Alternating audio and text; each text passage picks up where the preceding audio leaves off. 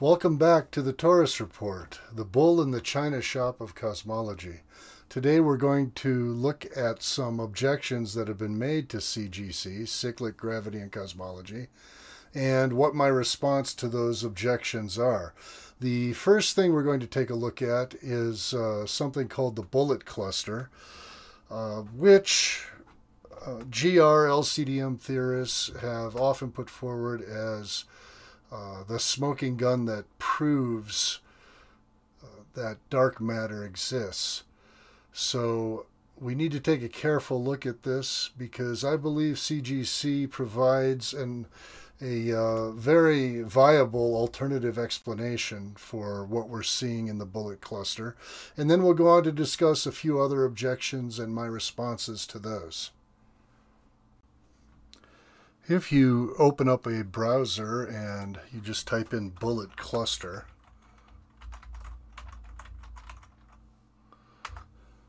then you should be able to find this Wikipedia article on it. And it explains pretty well all about it and what its meaning is, its significance to the dark matter debate. And I'm going to explain that very carefully. I'd also like to remind everyone you can get to my website by typing in taurusreport.com. Taurus Report, all as one word.com. And this will bring you to my website. If you scroll down a little bit, you can get to my paper on Cyclic Gravity and Cosmology, CGC, and download a copy of that, or you can just look at it in the browser window. And I discuss the bullet cluster as well in the paper at some length, and its significance to this discussion about the existence of dark matter. So let's see, where is that in my paper?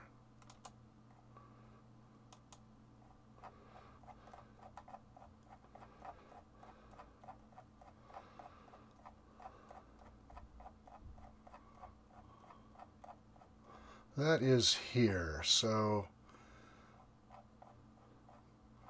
section 17, what about the bullet cluster? So I'm going to get into that at some length now. Before we discuss the bullet cluster, however, we must have a basic understanding of what we mean by gravitational lensing.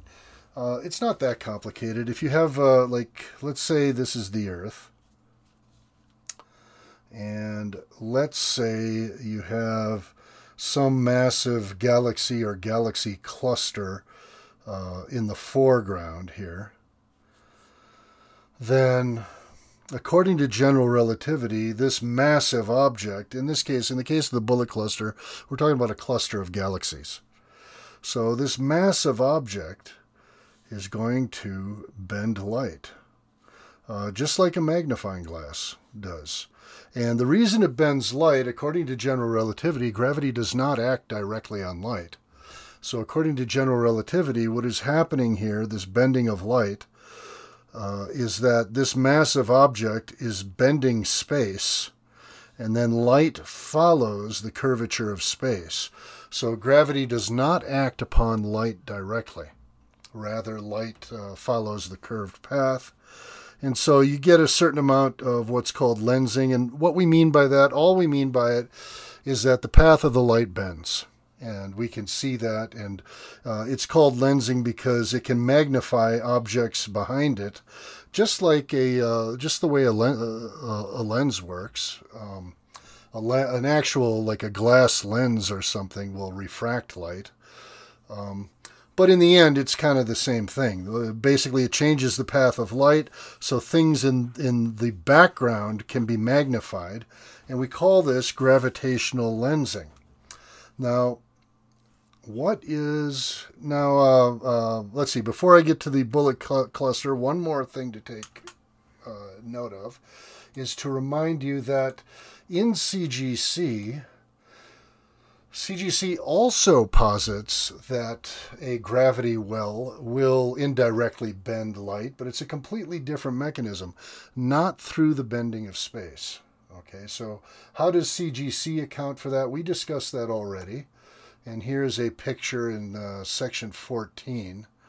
Was it section 14? Yeah, somewhere in section 14.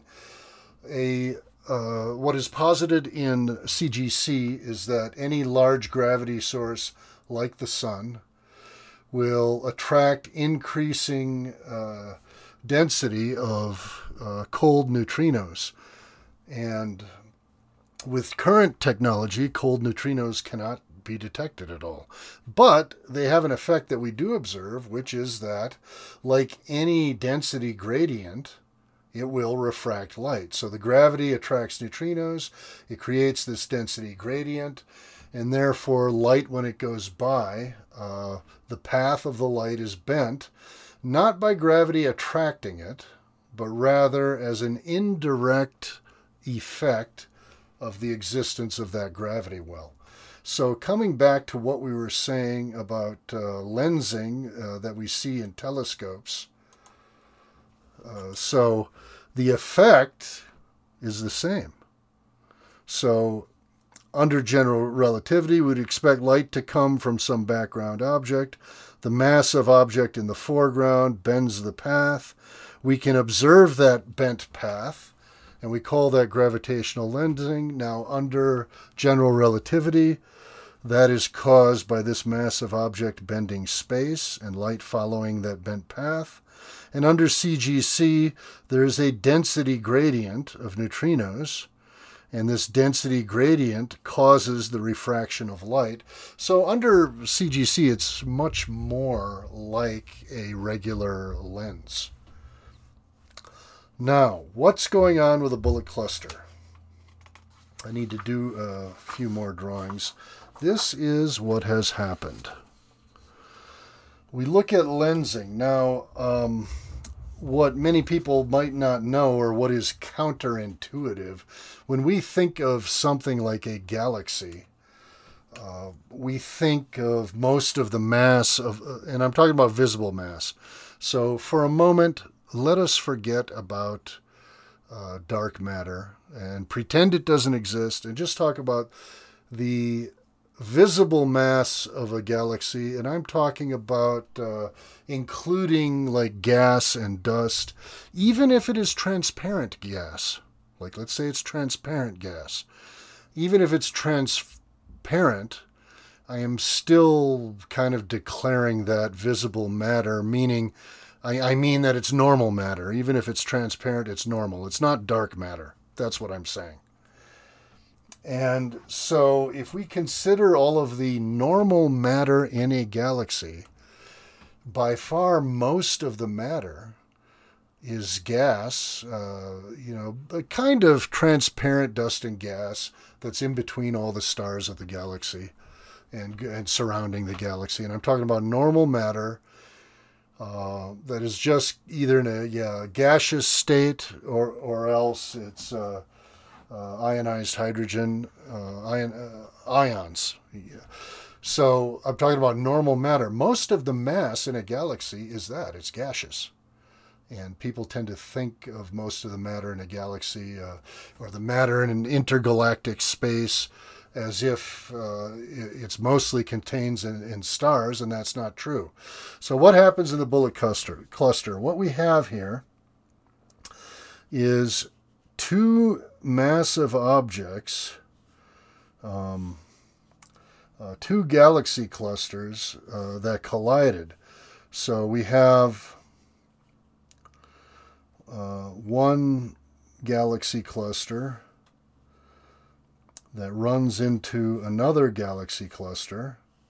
So they run into each other, and then they bypass each other. Okay, so you've got two galaxy clusters running into each other. So two very massive objects. So they run into each other, and so here's after they pass. Now, as far as normal matter, here is the thing. All of the stars, like the visible stars, they just pass right by each other, and they don't touch. The odds of two stars colliding, when two galaxies collide, the odds of two stars colliding are minuscule. It just doesn't happen. Okay, so the galaxies kind of pass through each other without any trouble. And it looks like, they just pass through each other and there's no problem. The visible stars, I mean. However, all of the gas and dust in the galaxies, the galaxy clusters, when they collide, they do end up getting hung up on each other. And because they end up getting hung up on each other, they sort of get separated from the visible stuff. So here you could say visible stars in the galaxies. Here and here. So the two clusters, they passed right through each other and kept going. And so you have visible stars here and here. Then here in the middle, what you have is gas and dust. Gas and dust. And once again, in this discussion so far, I am not even talking about dark matter and not even considering it. I'm pretending it does not exist. So I'm only talking about normal matter, dust and gas or stars made of normal matter that we are used to dealing with in our day-to-day life, and physicists have dealt with in particle accelerators and so forth. So the visible stars end up here and here, and in the middle you end up with all the gas and dust. So far, so good. So what's the problem? When we look at gravitational lensing, because most of the mass of the clusters, most of the mass must be where the dust and gas is. In other words, that all got hung up on each other, that all collided with each other, even though the stars did not. The stars just passed right through each other. But the dust and gas doesn't just pass right through. It all gets hung up on the dust and gas from the other cluster. Now, this is where most of the mass should be. This is where most of the mass should be. Yet, when we look at gravitational lensing, the lensing that we are seeing is saying that most of the mass is where the visible stars are. And that is the problem. We observe most of the lensing here and here, where the visible stars are, and we do not see as much lensing. There's still some lensing, but we don't see as much lensing where the dust and gas is, and this is where most of the normal matter is. This is where most of the normal matter is. And so GRLCDM theorists, they say, well, this is a smoking gun. If most of the lensing is here, that means most of the mass is here. That means there must be most of the mass is dark matter. Because dark matter, having the characteristic that it does not interact at all except for with gravity, like it does not react electromagnetically at all, and because of that, it also would pass through the collision unscathed. It also would pass through without being hung up with dark matter or ordinary matter from the other galaxy cluster. And it would pass through and it would end up where the visible stars are. So you'd end up with dark matter here and here in this collision. And here and here. So you'd end up with dark matter and visible stars here and here. This is where most of the gravitational lensing occurs. Therefore, dark matter exists. And this is one of the major items that are used to kind of prove the existence of dark matter. Now, how can CGC explain this same observation? And it relates to what I just showed earlier, the idea of increasing neutrino density. So, according to CGC, this is what happens. This is what happens. And let me go back to the drawing here. So let's draw, I'm going to save this little drawing and maybe refer back to it. But let's say what's happening in CGC. In CGC, you have some massive galaxy cluster, and there will be a neutrino gradient around it with a certain amount of of gravitational lensing caused by this neutrino gradient around it. Here's another galaxy cluster, same thing. It has a neutrino gradient around it, and that neutrino gradient causes gravitational lensing. So then these two collide.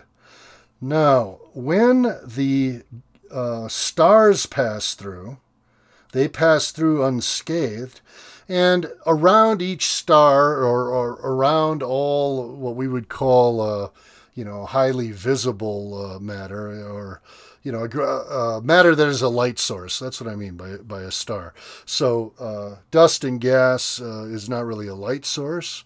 It's obviously matter. So sometimes when I use the word visible, that's what I mean, is that it's the stars. So what's going to happen is these stars, they pass through. So if these two clusters collide, moving in opposite directions, right, they're going to pass through, and the stars will have a smaller quantity of neutrinos than before. Why will they have a smaller quantity of neutrinos? They will have a smaller quantity of neutrinos because a lot of the neutrinos got hung up with the collision of the dust and gas in the center. Now, because you have all these dust and gas molecules moving at high velocities in opposite directions, and they're getting hung up with each other, what happens is, instead of a highly organized and, how shall I say it? Well, I guess organized is a good word, although that implies intent, and I'm not trying to imply intent here.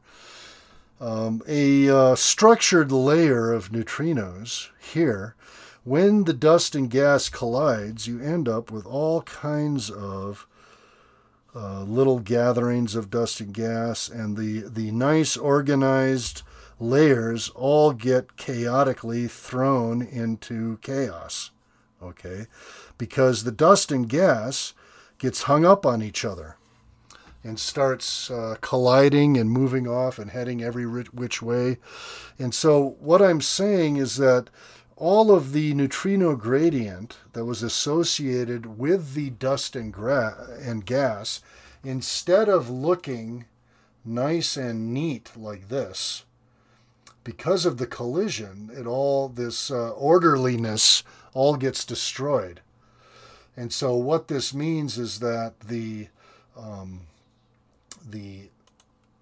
dust and gas, the neutrino gradient where the dust and gas is, because it does not stay nice and organized, you do not have the massive lensing effect that you would be expecting.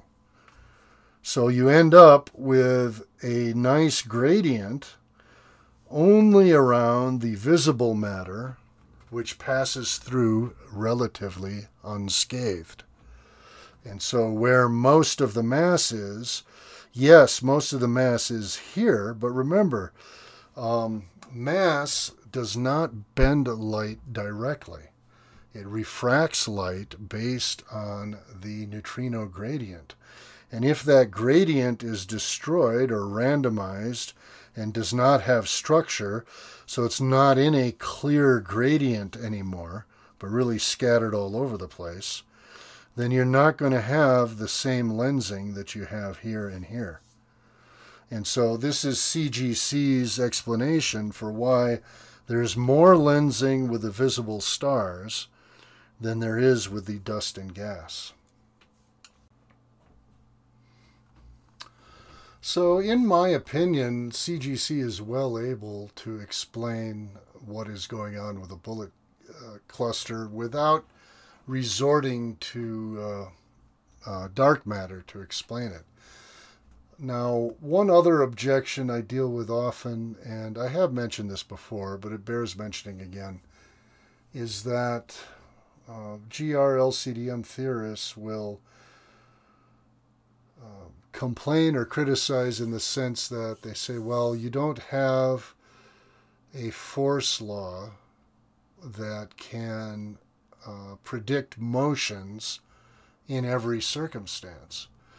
To which I answer, that is true. That is true. But CGC does explain why such a force law would be difficult or impossible to come up with right now. In other words, yes, I am not able to come up with a simple and elegant law that can predict gravity in all environments.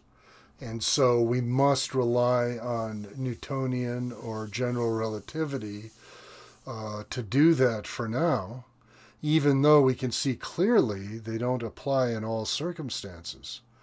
Now, someone subscribing to GR might claim that it does apply, that GR does apply in all circumstances.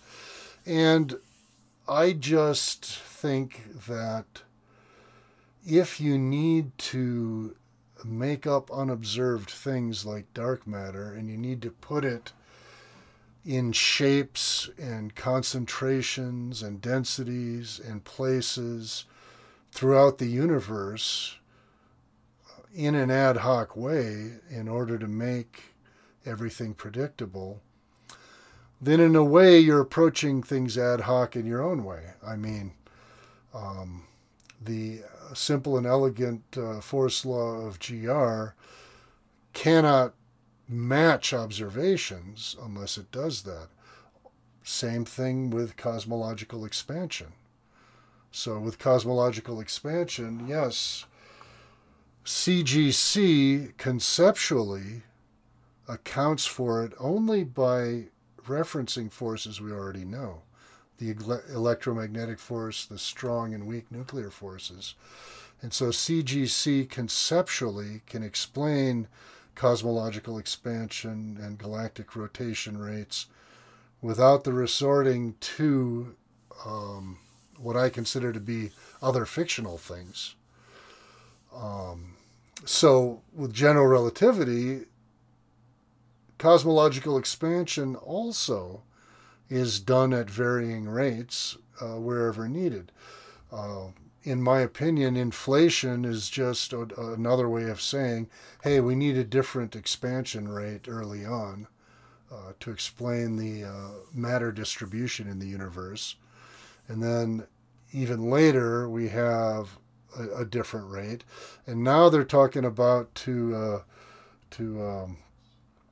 deal with the recent controversy about the Hubble constant. They're talking about a dynamic rate that changes here and there. And all it means is that they're just declaring whatever rate they need in whatever era they need it to make general relativity work. To me, that is even more arbitrary because CGC just explains why the gravitational force law for now we're stuck with just looking at observations and saying, look, in this region, in this context, with these objects, gravity is behaving this way. And we're data fitting, I admit that. And you just plot it and say this is how gravity behaves in this context. But we suspect it's behaving that way because of the CGC explanation. But the very nature of the CGC explanation is impossible to calculate at this time. Another objection I frequently deal with is the claim that CGC does not make testable predictions. Now, this is just plain false. Now, I would like to share some predictions that I have made that I found were proven true after I investigated them. Well, I'll talk about those. Then I will present several other tests that might be done to disprove CGC or to allow it to continue to stand. So first, some of the predictions that I made, and I'd like the viewer to understand that when I made the prediction, in other words, when I went looking for this, I did not know about these things. Now, a professional astrophysicist might have said that it's not a prediction if we already knew it. And all I can say is, hey, it was a prediction for me because I didn't know it. One thing that I predicted was that if gravity behaved in the way that I claim, there would be a strong pressure, a natural pressure for objects that are interacting for a long time. There would be a pressure towards circular orbits. And there would be a pressure for circular orbits, and there would be a pressure for shells in the sense that there would be certain discrete distances wherein most orbits would lie. And over time, over a long time, most orbits would be pressured or tend towards circular, even if they did not start that way. Now, when I thought about this, I said to myself, well, now that being the case, doesn't it make sense that over the course of billions and billions of years, some galaxies might have accomplished a circular shape? So I went looking for that, and what I found is stuff like this. If you type in ring galaxies, you type that up, and then you find things like this. Hoag's object. Now here's a galaxy that is in the shape of a circle.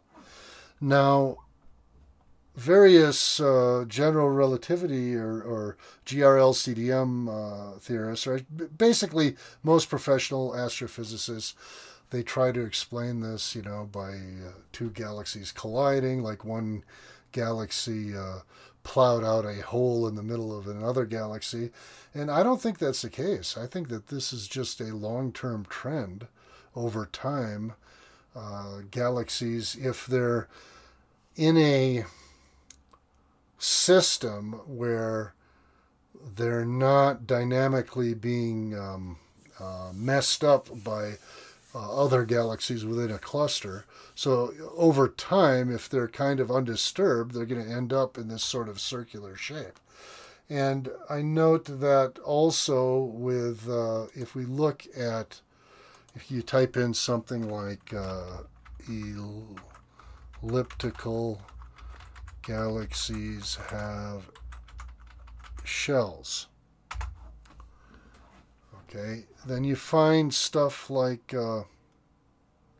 and look, they always say it's the result of collisions.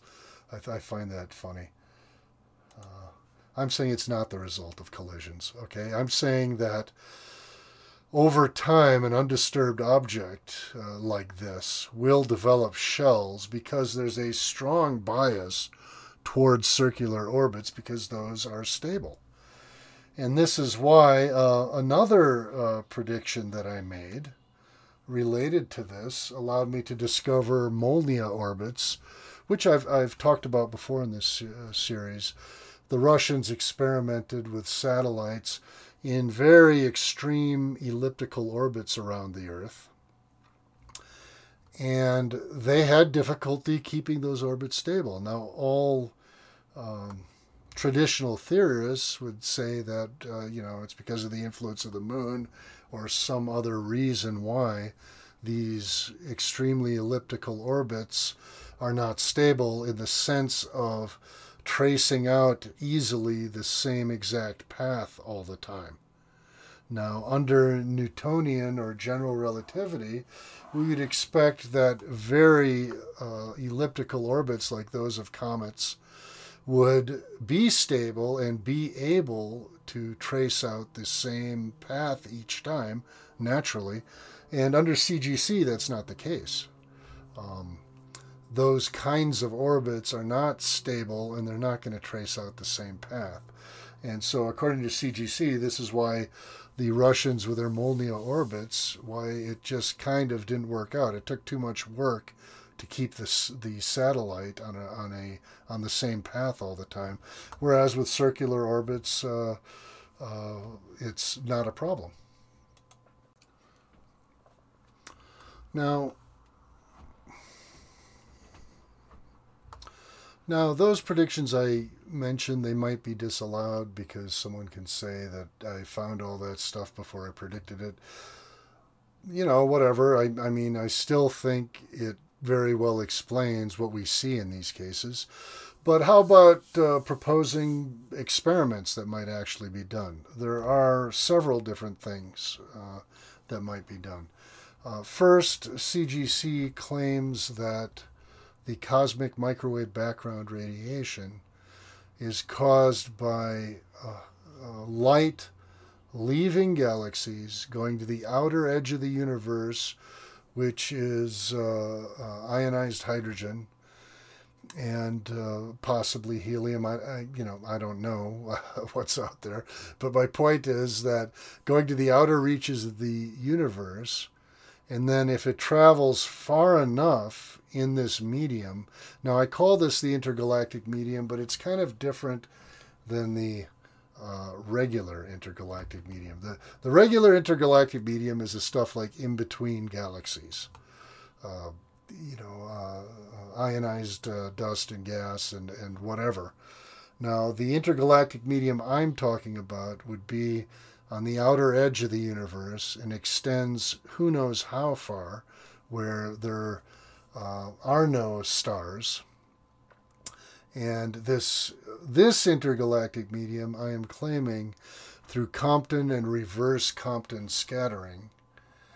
And then the long journey of light there and the long journey of light back, in essence, means that the cosmic microwave background radiation is starlight that has been converted. Now, we know from its black body spectrum that it's not direct starlight, like it's not stuff that's coming from a star that's incredibly far away, because it doesn't have the right profile.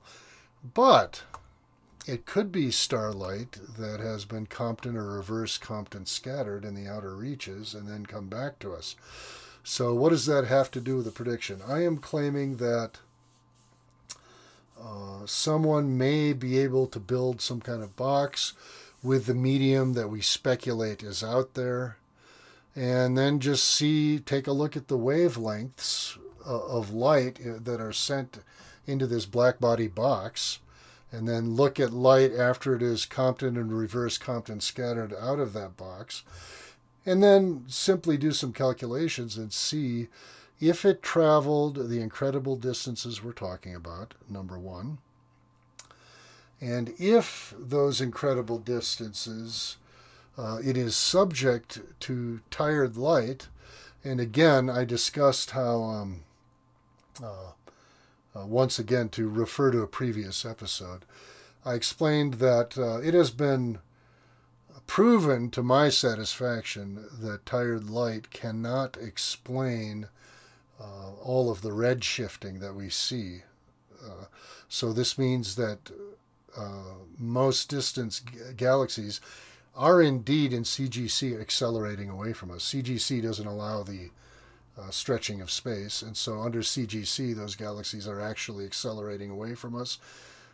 But I do think that tired light is part of the explanation.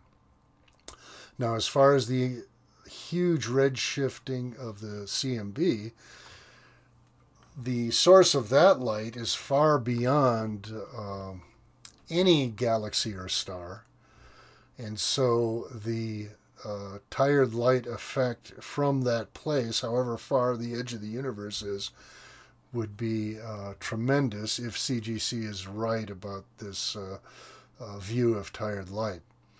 So in other words, if we built a black body box containing within it whatever dust, gas, ionized atoms that we posit might exist in the intergalactic medium, and we send starlight into there and then see if Compton and reverse Compton scattering will have it come out in such a way that if tired light is correct at those distances, it would account for the CMB coming to us from all those directions.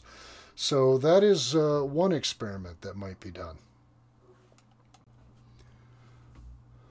Now, going back to what I was saying about Molia orbits earlier, this time we might send probes or satellites deliberately into such an orbit, this time with the equipment to really analyze the gravitational force at all points on this Molniya orbit. And by Molniya orbit, I mean if here's the Earth, you send a satellite into a very, very elliptical orbit, and then watch the behavior of gravity at all points along that orbit while trying to account for the gravitational effect of the moon and the sun and so forth.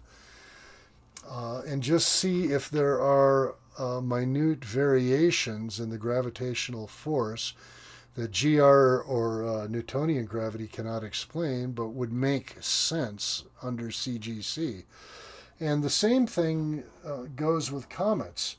Now, we already know, because comets are a light source and we can track them very well, we already know that they seem to display what are called non-gravitational acceleration, meaning they move as if they're not only under the source of gravity, Newtonian or general relativity gravity.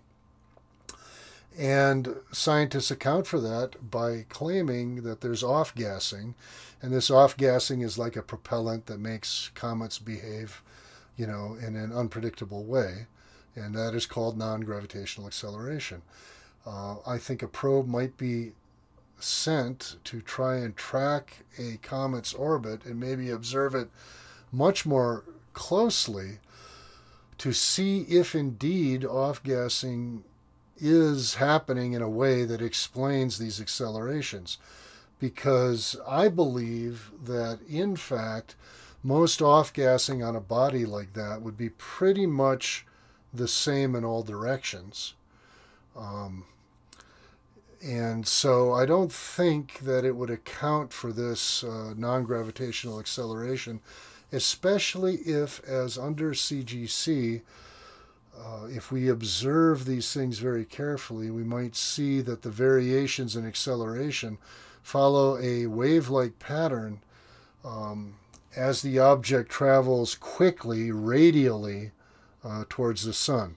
So again, when I use the phrase radially, I mean a path going like directly at the sun. Now, comets don't go directly at it, but I mean kind of. They kind of go in an elliptical orbit like that.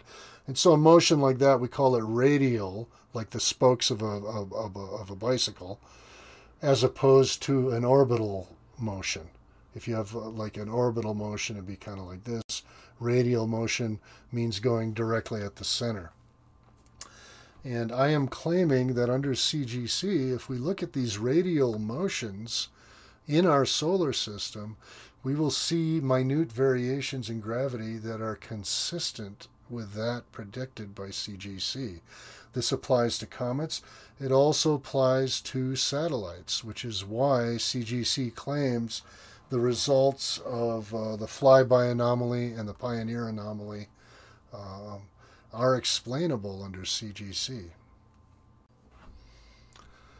Going back to what we were talking about as far as the cosmic microwave background radiation, the CMB, another way that would make CGC much more likely is if theorists would move on from Pardo's work that I mentioned in my paper and tried to explain the power spectrum of the CMB and the distribution of matter in the universe with a model that adopts a CGC-like explanation of gravity to see if we can duplicate that power spectrum. I mean, a lot of effort was gone into doing that, where theorists would tweak the quantity, as I did in a previous episode, I forget episode 3 or 4, something like that, where theorists would tweak the quantities of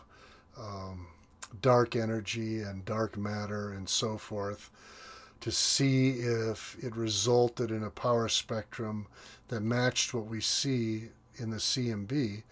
And so they were able to play with those parameters and have it match up pretty well, with the Hubble expansion rate and with the amount of dark matter we need for galactic rotation rates.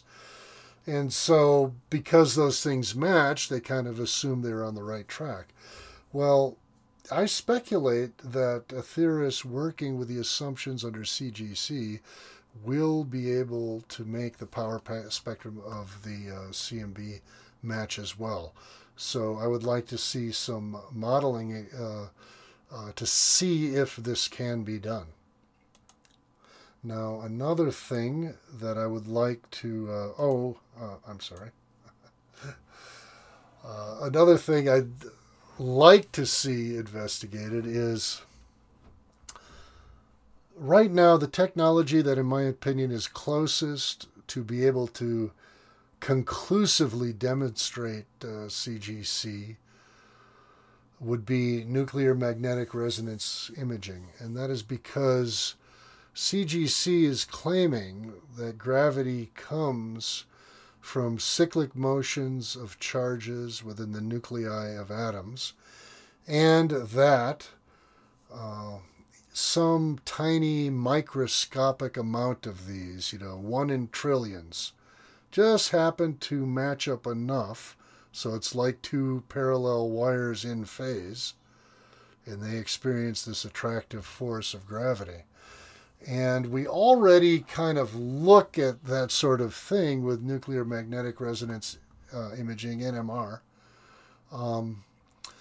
And I'm just wondering if someone who is in that field, or theorists who are in that field, might take a look at the claims here at CGC and see if some of that equipment can be adapted to detect what I'm talking about.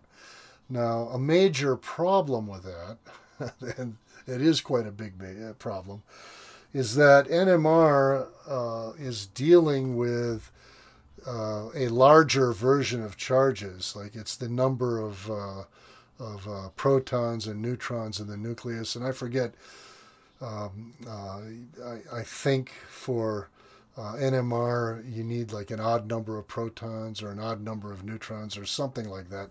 I forget exactly, but my point is that the charges and magnetic forces they're looking at in NMR are a very large scale up from what I'm talking about. So they are talking about massive particles, protons and neutrons. I am claiming charge fluctuations among quarks, which is a whole different scale. So I don't know if that's possible for that technology to be adapted like that or not, but I'm hoping it is. Now, the other interesting aspect of this is, let's suppose someone's able to do that. Someone's able to adapt NMR to that scale, charge fluctuations among quarks. If that were possible, then theoretically anti-gravity would be possible, because if you can somehow cause these fluctuations to be anti-phase with whatever the overall fluctuation going on that gives items gravity on Earth, that gives items gravitational attraction on Earth, if you can at any point be anti-phase for that, well, then that would be anti-gravity. So under this theory, anti-gravity would be theoretically possible.